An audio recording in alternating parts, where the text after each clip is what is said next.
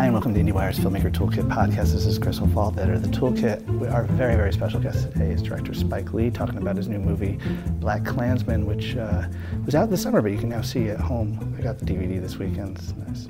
All right. The Blu-ray? Yep. Oh. Yeah. Your people take care of us. Yeah.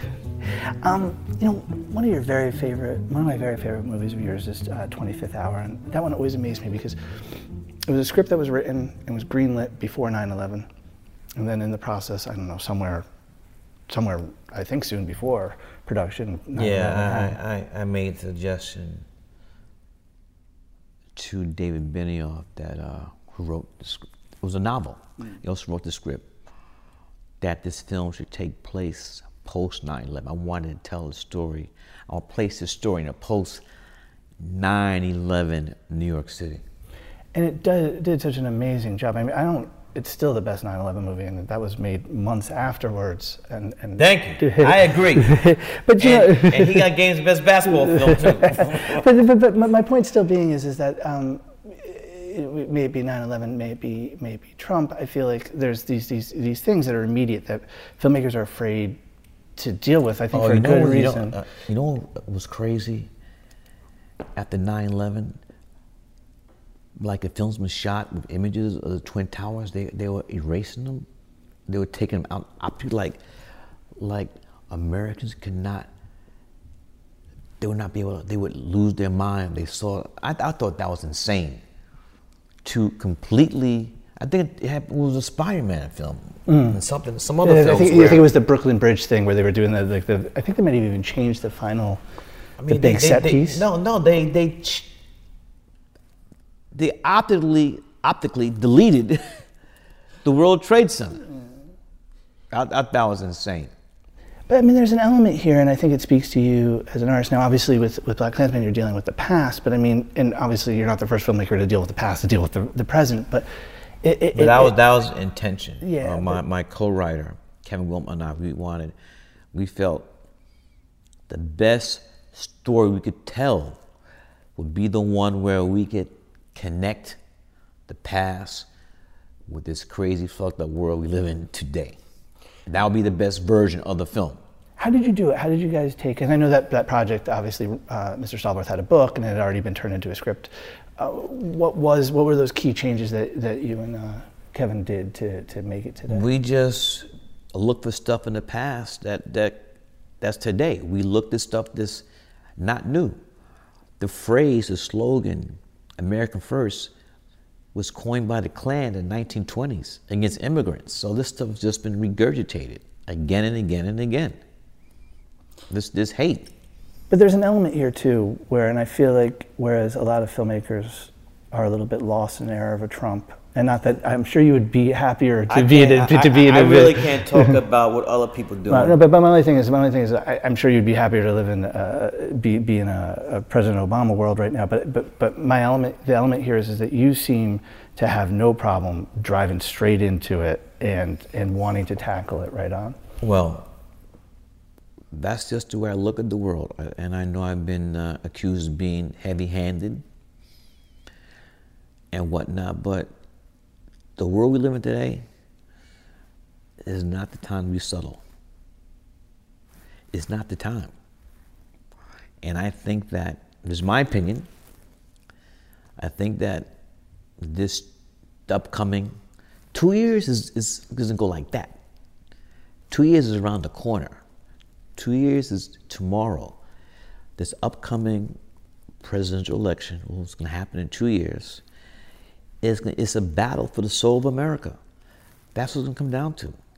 It's going to be a battle for the soul and direction of the United States of America. I'm convinced of that. It's going to be a holy war. It's going to be love against hate. Ray Rahim, Robert Mitchum.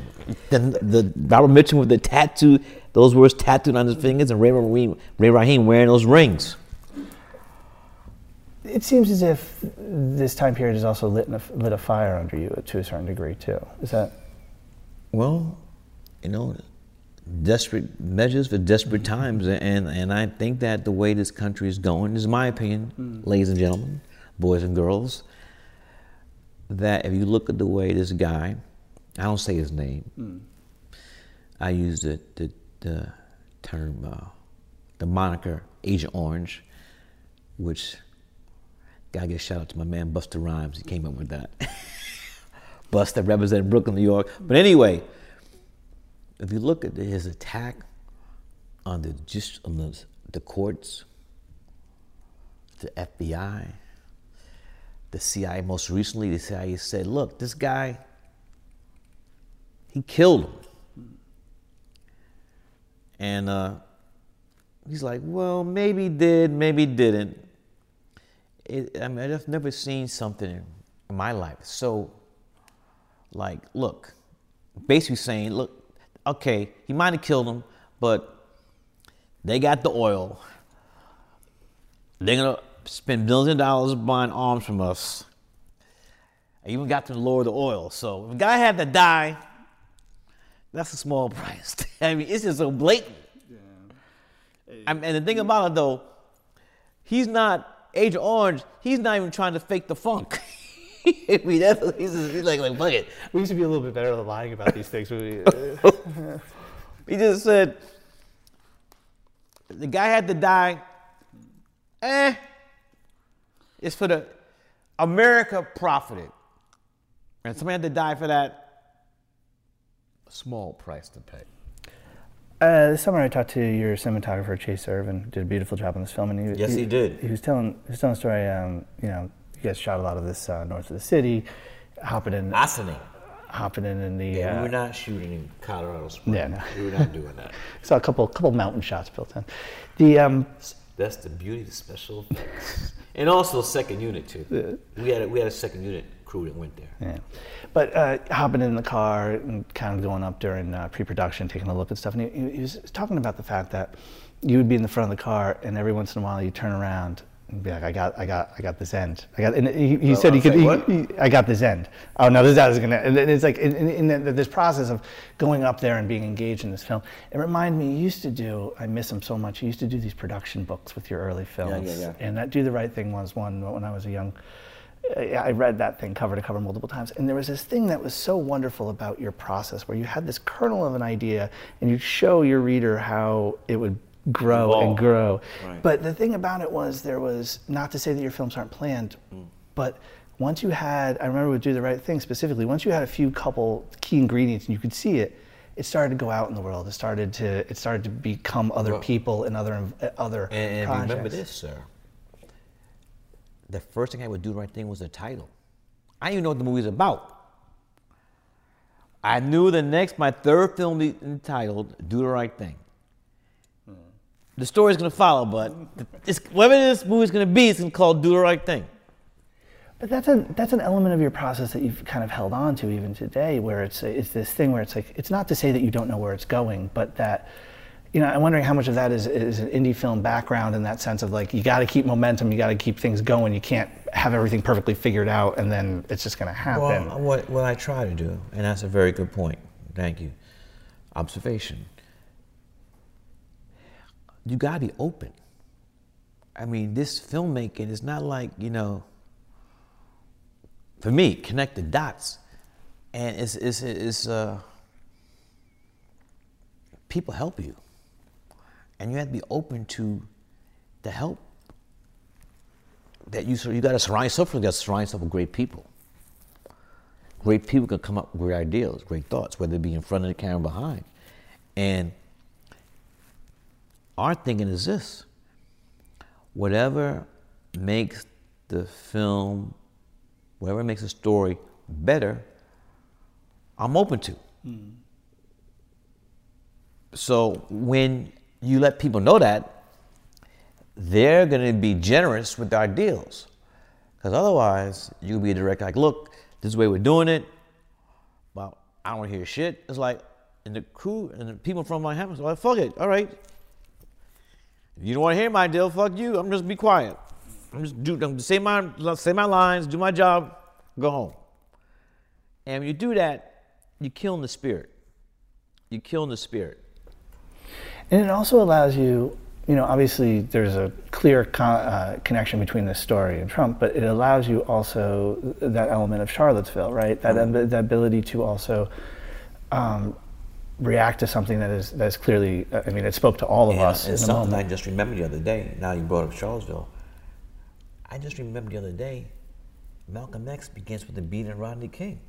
I forgot about that. Barry brought that up when I talked to him about that. I forgot about that. Yeah. I actually put that right, Malcolm X because he brought that up. He said that thing was expecting the idea of putting Rodney King in there with the flag and the cut is it doesn't.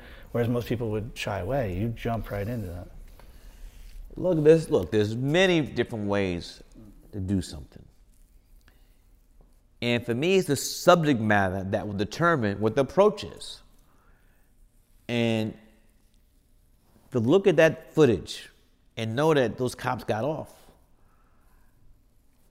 And then you see the response by I'm not going to note this, I'm not using the word riots, LA uprising.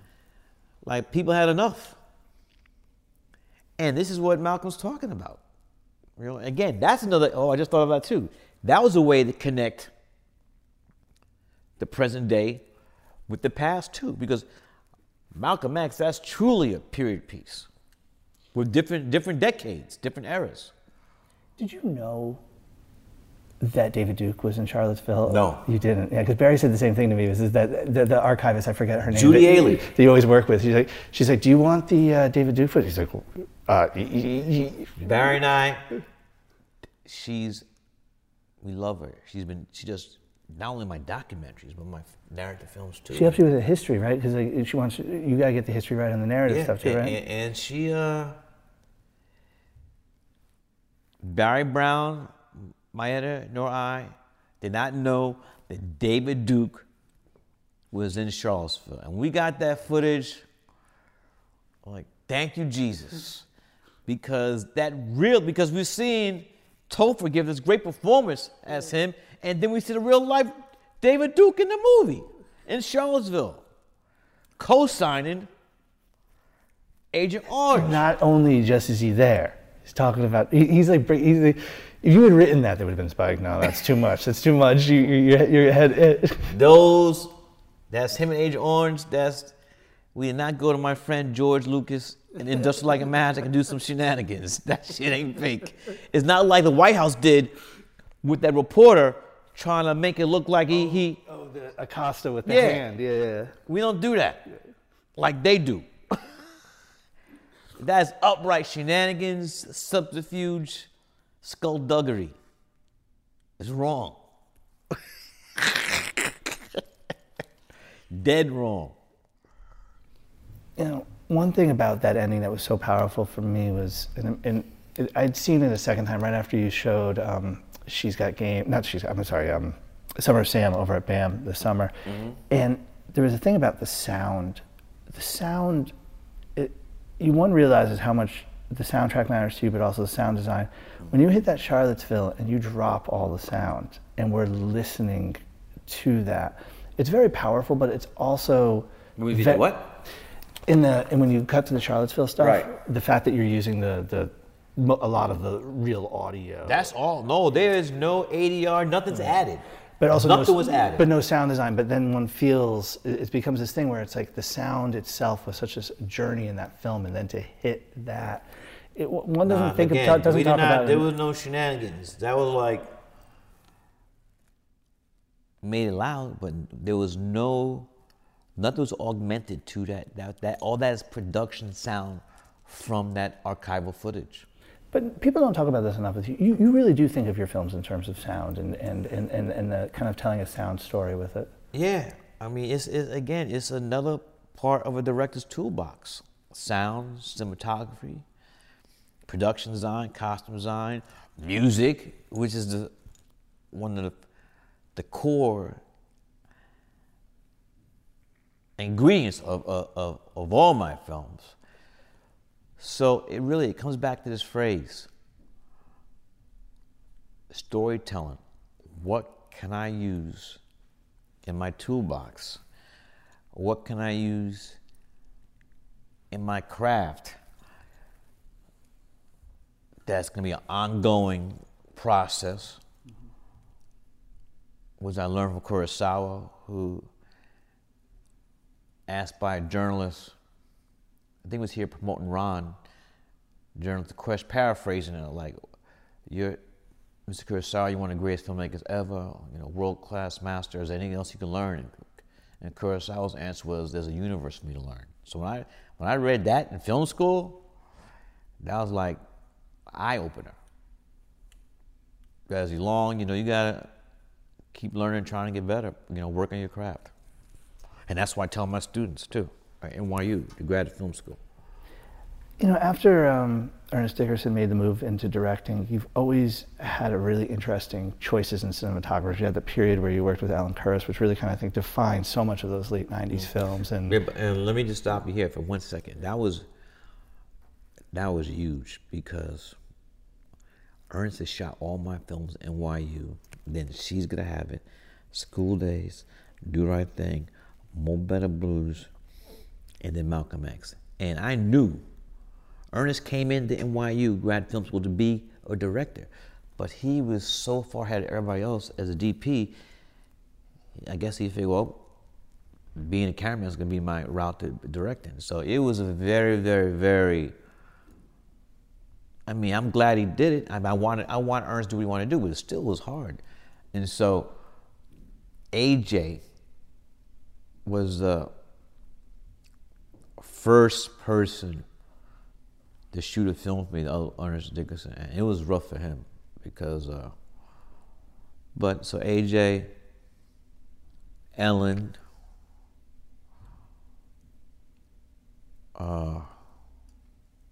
Rodrigo shot 25th Hour, Manny Labatique shot a lot of films, and Chase, but it was Ernest, we grew up together. And also after Malcolm X, Ernest's first film was Juice, directing Tupac. But I've always been of the opinion of that Khalil Joseph is maybe the best filmmaker not making features today. It's Khalil Joseph, and you reached for his DP with this one. I'm wondering what made you reach for Chase with this one? Well, I knew I wanted somebody young.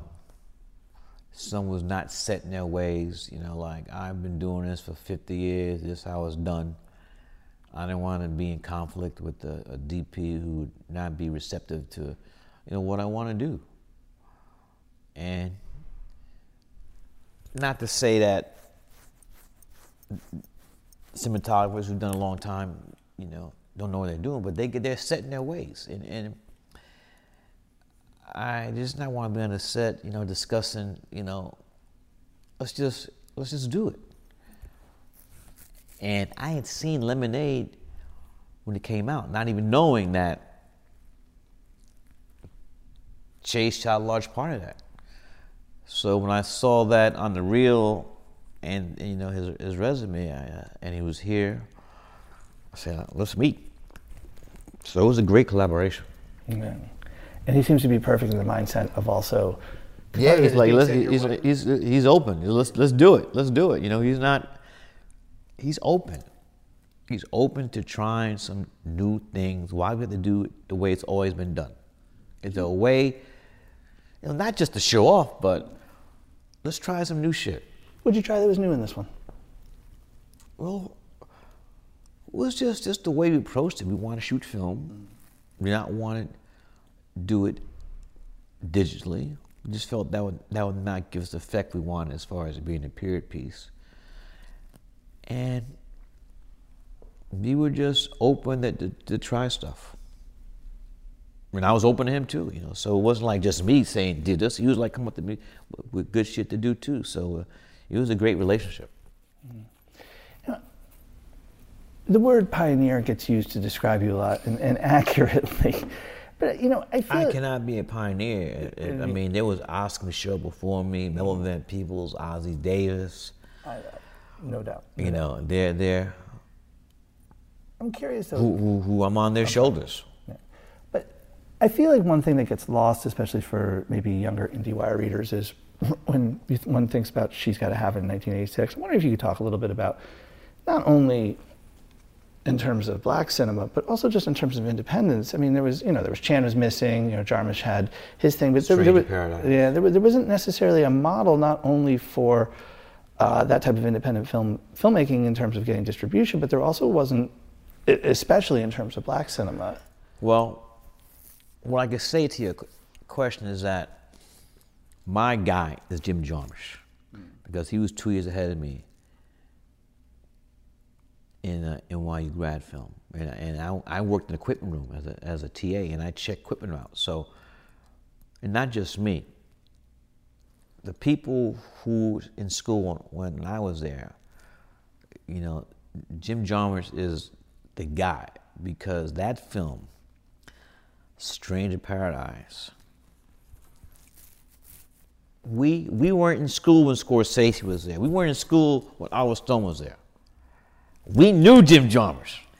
And for him to make it, he provided the roadmap. Everything that he did with Stranger Paradise, I did with I try to do with She's Gotta Have It, as far as the indie route and the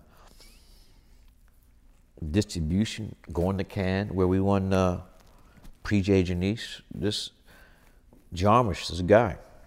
Do you mind if I play you something that Justin Simien said when he was on this podcast? Do you mind if okay. I just love cinema, and the cinema that I grew up with didn't have black people in it.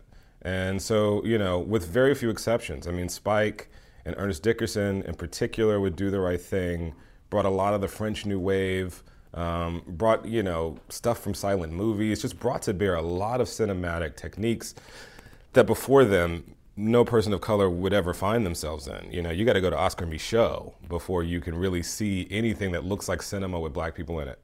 Well, thank you, Julian, for that. We went to film school. Those are films, I never seen Breathless before, the Godard films, Truffaut. I saw them in film school. Film school is my introduction to international cinema. I mean, they weren't playing that on television, Maybe Channel 13. Well, at that age, I wasn't watching no movie with subtitles. I wasn't doing it. One thing, Barry, but also the French Wave, that really isn't what he's talking about. The new French Wave, that he's really talking about. She's to Have It. Breathless is a huge influence with the double cuts, all that stuff. That was not Do the Right Thing. That was in She's Gotta Have It. Godard.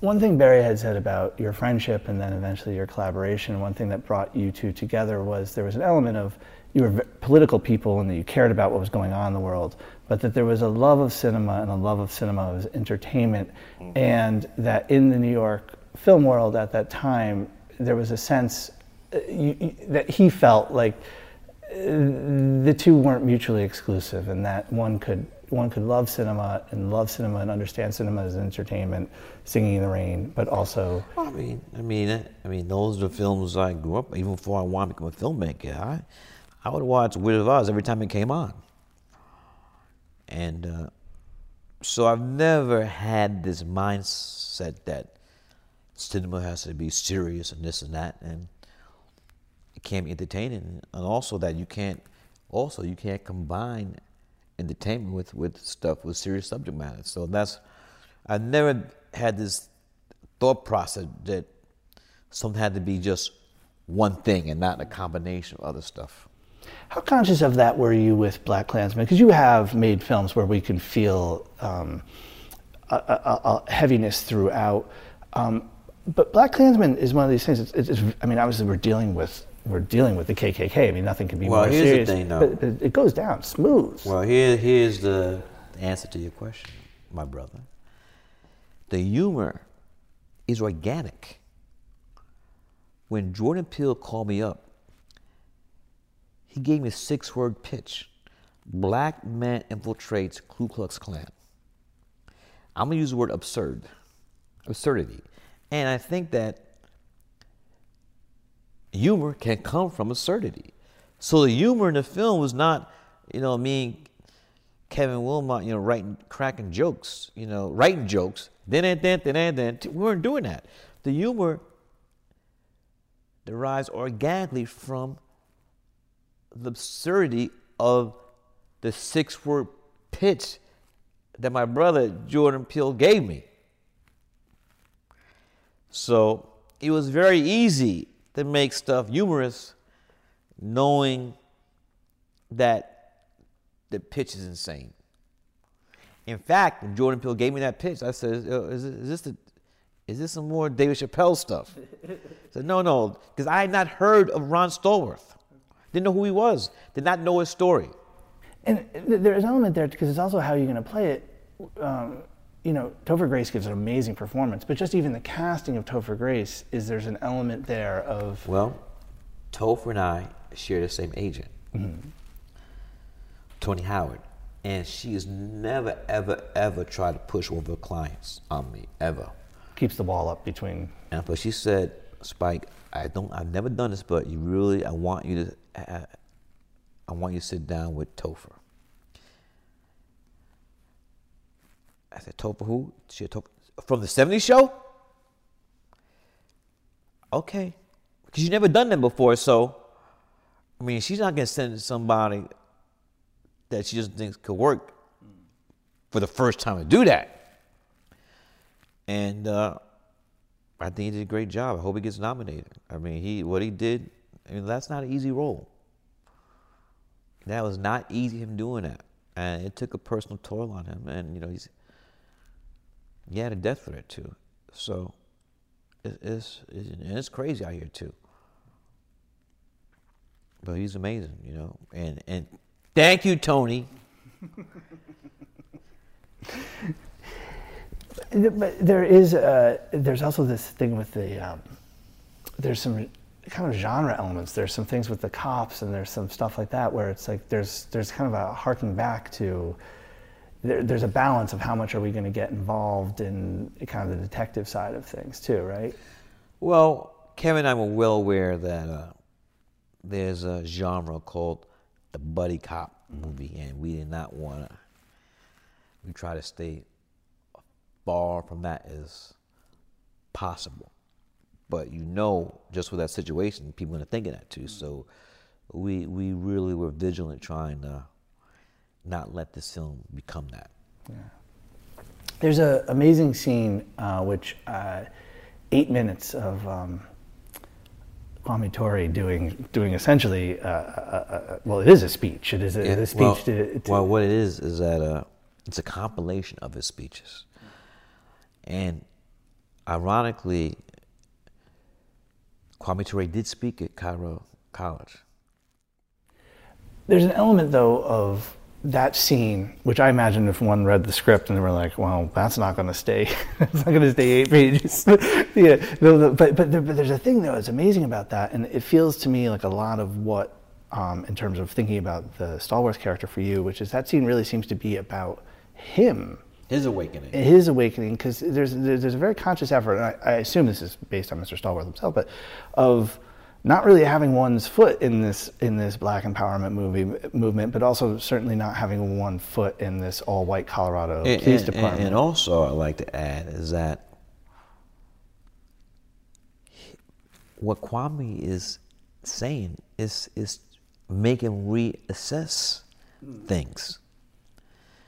And it's also make him aware that he's spying on them too. And I think that for me, that was interesting because you had this, it's a contrast, it's complex, and he's torn. At the end of the scene, when people are saying, all power to the people, he even says it and raises his black fist too. So that speech definitely had an effect on him, which I think he used. What he got there got him through the rest of the journey.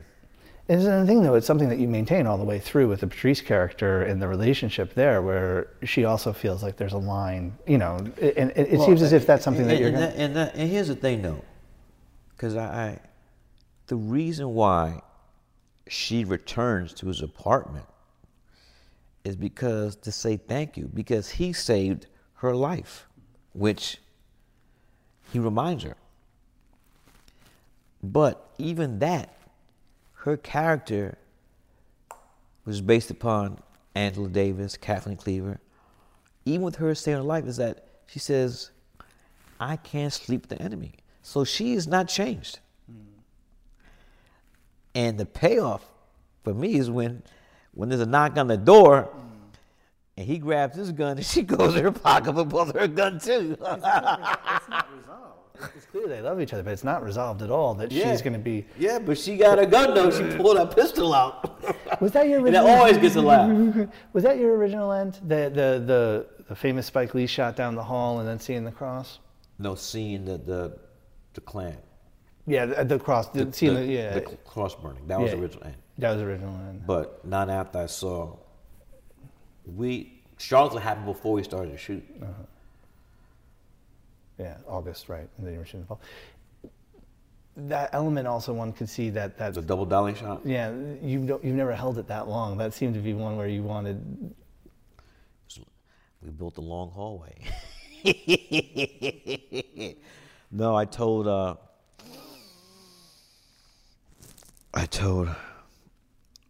Kurt Beats did a great job as production designer. Also has been the production designer in 2 episodes of the 2 years of She's Gonna Have It on Netflix. I said, we shot on the stage, said, build this hall as long as you can. And that's about the length. We couldn't go much further. We hit the wall. Yeah. Is there an element, though, I don't mean to hark on this, but there's a thing there where, we use this word pioneer. He is a pioneer. He's the first African-American in this Colorado Police Department. And there's an element there of... I said, you're the Jackie Robinson. But there's this thing where I think sometimes these heroes, we expect them to be Jackie Robinson in that sense of, he was practically Jesus going through that rookie year at the Dodgers. And Mr. Stallworth isn't necessarily that. I mean, he's spying on these people. There's an education, there's an evolution of him that seems to fascinate you. I think that we see growth. But, I mean, he's, as this saying goes, wet behind the ear. And referred to him, as the guys referred to him several times, rookie. When you're in sports or cops, you get hazed as being a rookie. Like, you don't know. In fact, the guy tells me, you don't know what you're going to do. You just got here. So there is growth, I think, between his first interview, where the film opens up, and to the end of the movie. I actually interviewed you in Charlottesville when you went down for the festival. Yeah. Soon after, I think you were in the middle of shooting this, actually. And you had told me that was for 4 little girls, right? Yeah, you brought 4 little girls down there. I think you took time out from production to go down there and show 4 little girls 2 months out, and one could see how much this was on your mind. Little did anyone know, what would happen August 11th, with those events. You had said that there was 2 dream projects that you still wanted to do. One was School Days, the Broadway musical, and then that's going to happen. And then one was going to be, well, I was going to ask, and then one was, of course, the script that you had written with Bud Schulberg. The great Bud Schulberg. Same with Joe Louis. About the great boxer Joe Louis, and I'm wondering, that was a year ago. Is there momentum to get any of these things going? To get those projects going? Oh, it's going to happen. I'm not in any rush. I'm confident that it's going to happen. It'll happen when it happens, I asked because there's this thing, I think you had posted something about the anniversary of Malcolm X, which was a film I'm guessing might have been the one that, in terms of a dream project, was the hardest one and the biggest one to yeah, that She's Gonna Have It. Yeah. The first one in Malcolm X. To get back to do something, I imagine the Joe Louis thing is on a certain scope. Is that something where having awards and having prestige behind these films opens up doors? Is that the way? Is that? Well, you gotta have. That could be one way, but also you have to have people who understand who you are, what you're trying to do, and believe in you. So you gotta have allies, because I can't write the check myself what that film's gonna cost. So you have to have allies. That's relationships. And for one period, I did like 5-6 films in a row at Universal, and that was because of Tom Pollock, who's the president there. Last one, you had mentioned you are now a tenured professor at NYU. Tenured professor at NYU. Film school is, I went to film school 15 years after you, but still, Wesleyan. But there's an element of students today. When I've taught, the big difference is there's a demystification of the filmmaking process, not only from having read about it, but also the tools and knowing certain elements of it being obtainable. Filmmaking not being like this magic thing in this distance. I think that's great. Yeah, I've always been about the demystification of, because you think it's some magical, mystical stuff, then you're never going to think that you can do it. Once you just demystify it, what? That's how that happens? That's how I did that? Oh, I can do that. And that's a big barrier too. And there is so much film school now. There's so many of these programs. What I'm curious with your vantage point, having gone to NYU in the early '80s and now still teaching there. What are the biggest things for film school with this new generation? What is the big things that you are finding that yourself that you're having to? Well, the big thing is that tuition, especially NYU, tuition, and then you got to pay for your films. I have students who, when they leave NYU, have over $250,000 in student loans. Yeah, I know kids like that too. Yeah. Over $250,000 student loans. It's a feature. What? It's a feature. Yeah. So it's tough. And I also like to say that for those people who can't afford NYU, AFI, USC, or didn't get into them, don't let that stop you. Today, with technology, you don't have to go to film school, be a filmmaker. My generation, we went to film school because that's the only way we could get the equipment. We didn't care about the MFA. I mean, you weren't getting a job unless you were teaching theory.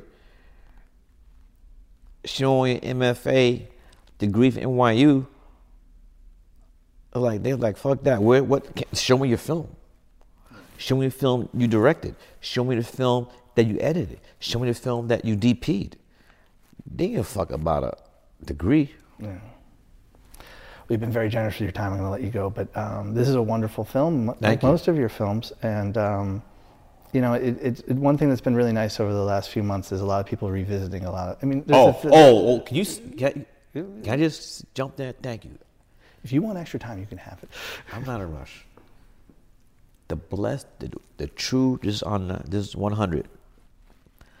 The true blessing from Black Klansmen is that people have gone back and looked at my body work I've amassed for the last 4 decades. For whatever reason, they heard it was bullshit, it didn't get promoted. For whatever reason, people are going back and looking at my work, my body work, and having and they're reassessing. Use that word. Reassessing my body work. And then... Which one's making you happiest? Which one is the one that has gotten the... People, bamboozled. Yeah, I knew that, yeah. Bamboozled. Yeah. Did you know that... That thing was ahead of the original post for Bamboozled, New York Times, refused to run the ad? What? With you couldn't get an ad for Bamboozled in the New York Times in 2001? Not with those guys in blackface. They refused to run the ad. To advertise for the film. We had to show a different ad. They said, hell no. So really, people are going back. Because I understand, look, you can't see everything. Yeah.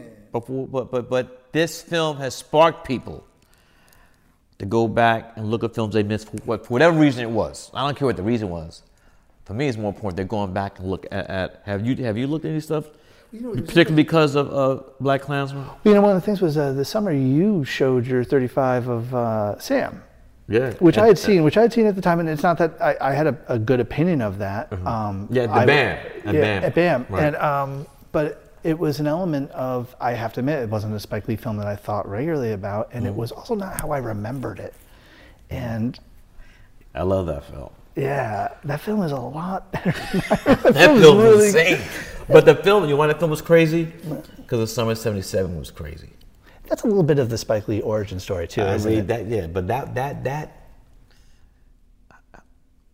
that summer in New York City, people out of their minds. The heat, the blackout, the first summer disco, Yankees won the World Series.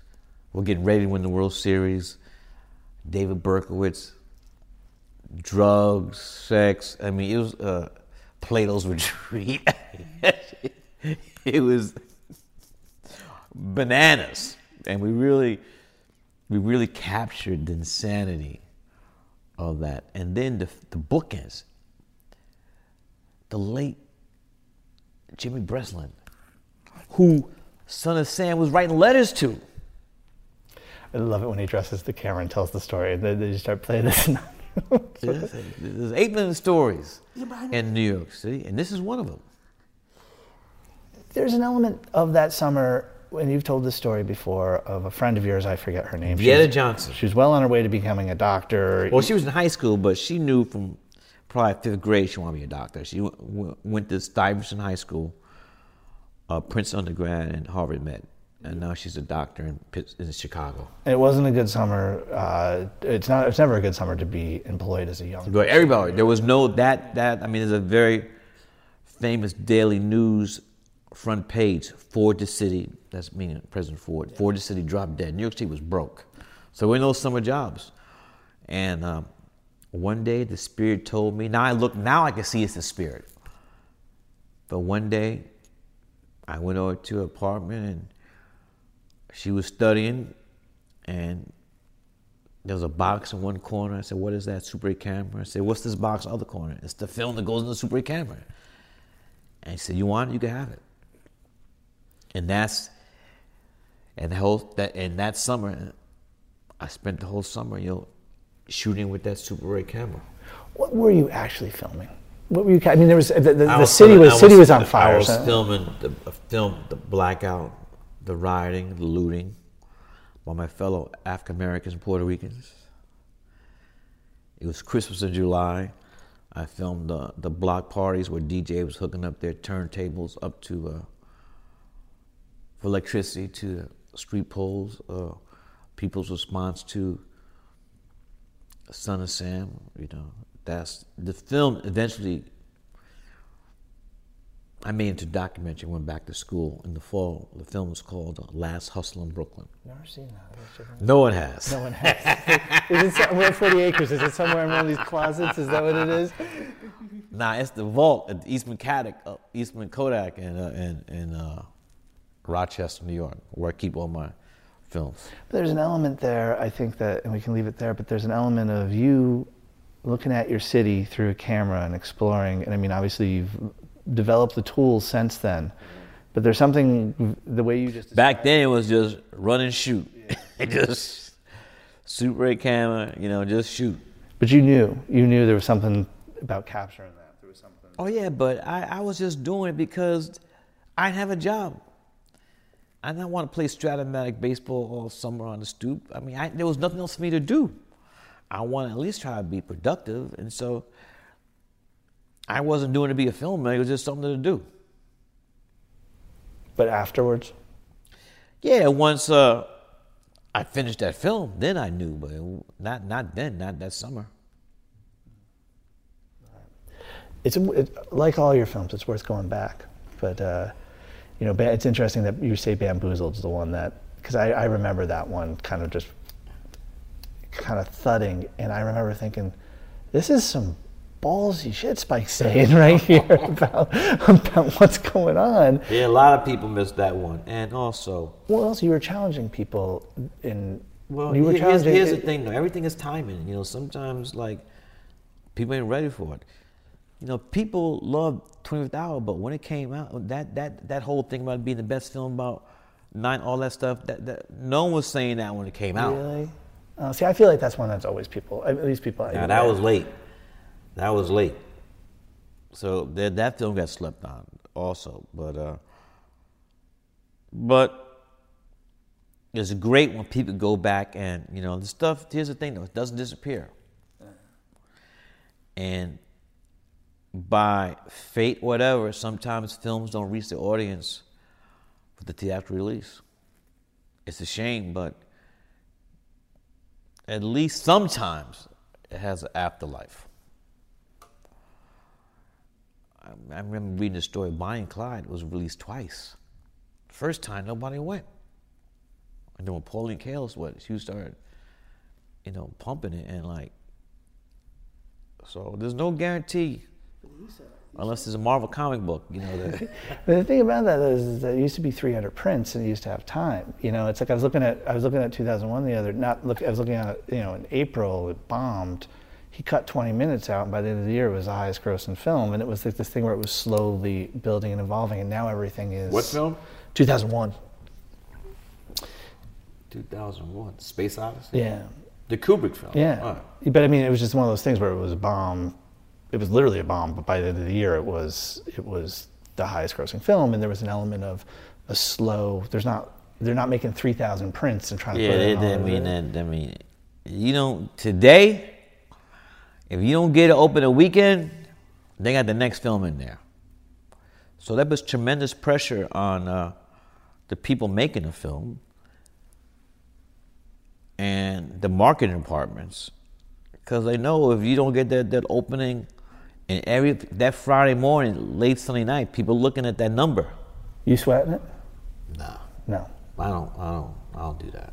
This one went fast though. What? Right? This one went fast, in the sense of in the sense of the cut came together, you're quickly seeing Cannes, and then you've got an eye, I'm sure you have an eye on that, beyond the fact that it's a good time for it, you have an eye on that August date in terms of the anniversary. No, I saw it. I knew I wanted to do as close as possible 1 year anniversary, so I went through the calendar to say, what is that Friday? It's August 10th. I said, let's go. And thankfully, focused, the market department said, let's do it. Because they could have test screened that thing and said no to They had test screening, but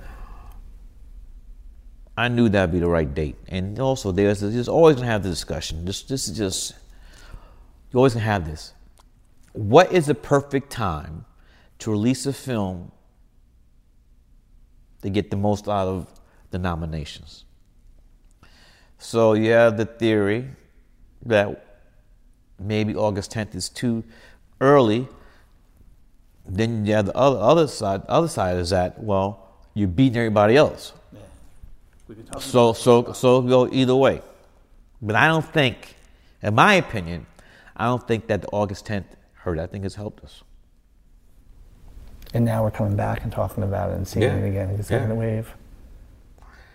So now I'm going on my, I'm doing The Thing, introducing film in Black Klansman and meeting the voters and kissing babies, and this is what everybody's told me. This is what you have to do to. You want it. What? You want the nomination.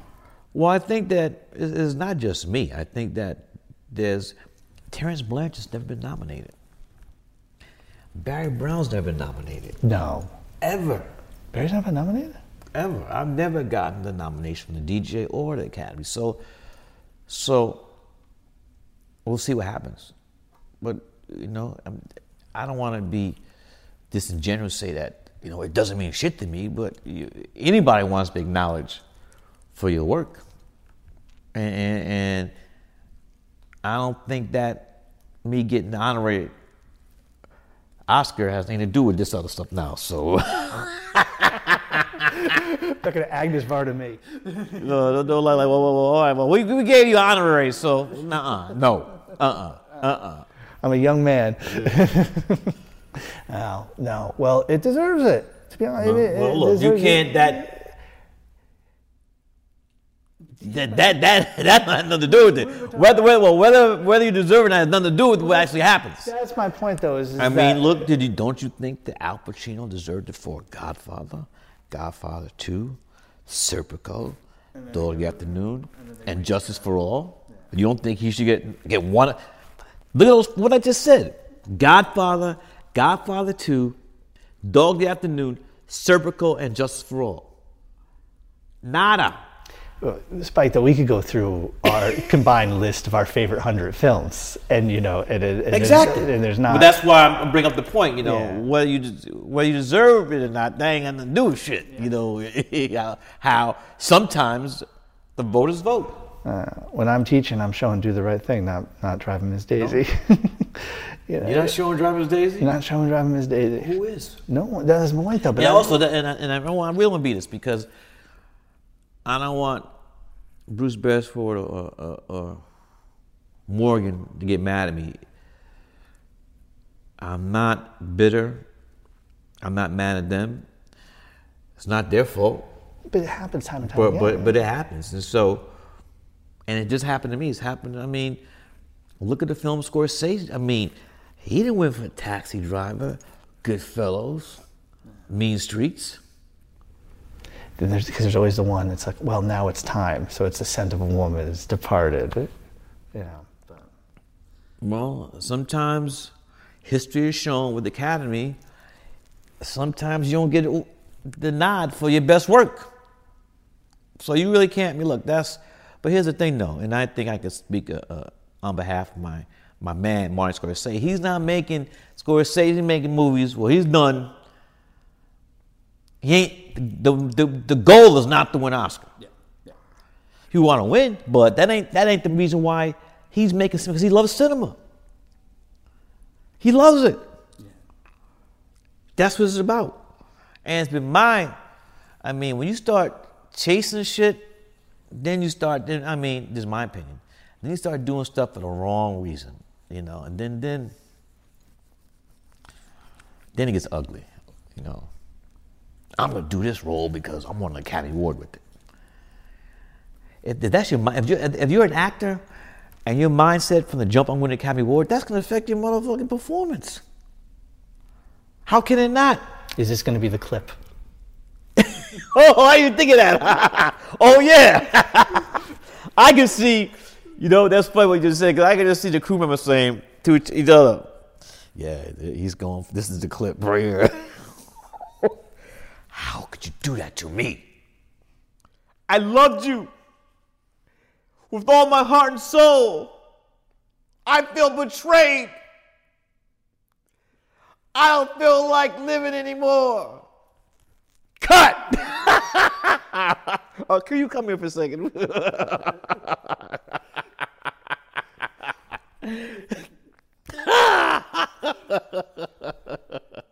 You don't want that person. You don't want that person. You don't want that person. The interview I always wanted is the editor of the movie of the person that just won the Best Acting Award drunk, honestly telling you about cutting the performance. Let's not sleep. And also, I'm saying all respect to actors. All respect, because what you do is hard as shit. But many a performance. I hope when you got up there and got your award, you gave love to the editor. Because only the editor and director know what it took to get that. Quiet, and here's a phrase, quiet as it's kept. Are you good? All right, man, thank you. Man, I enjoyed this very much.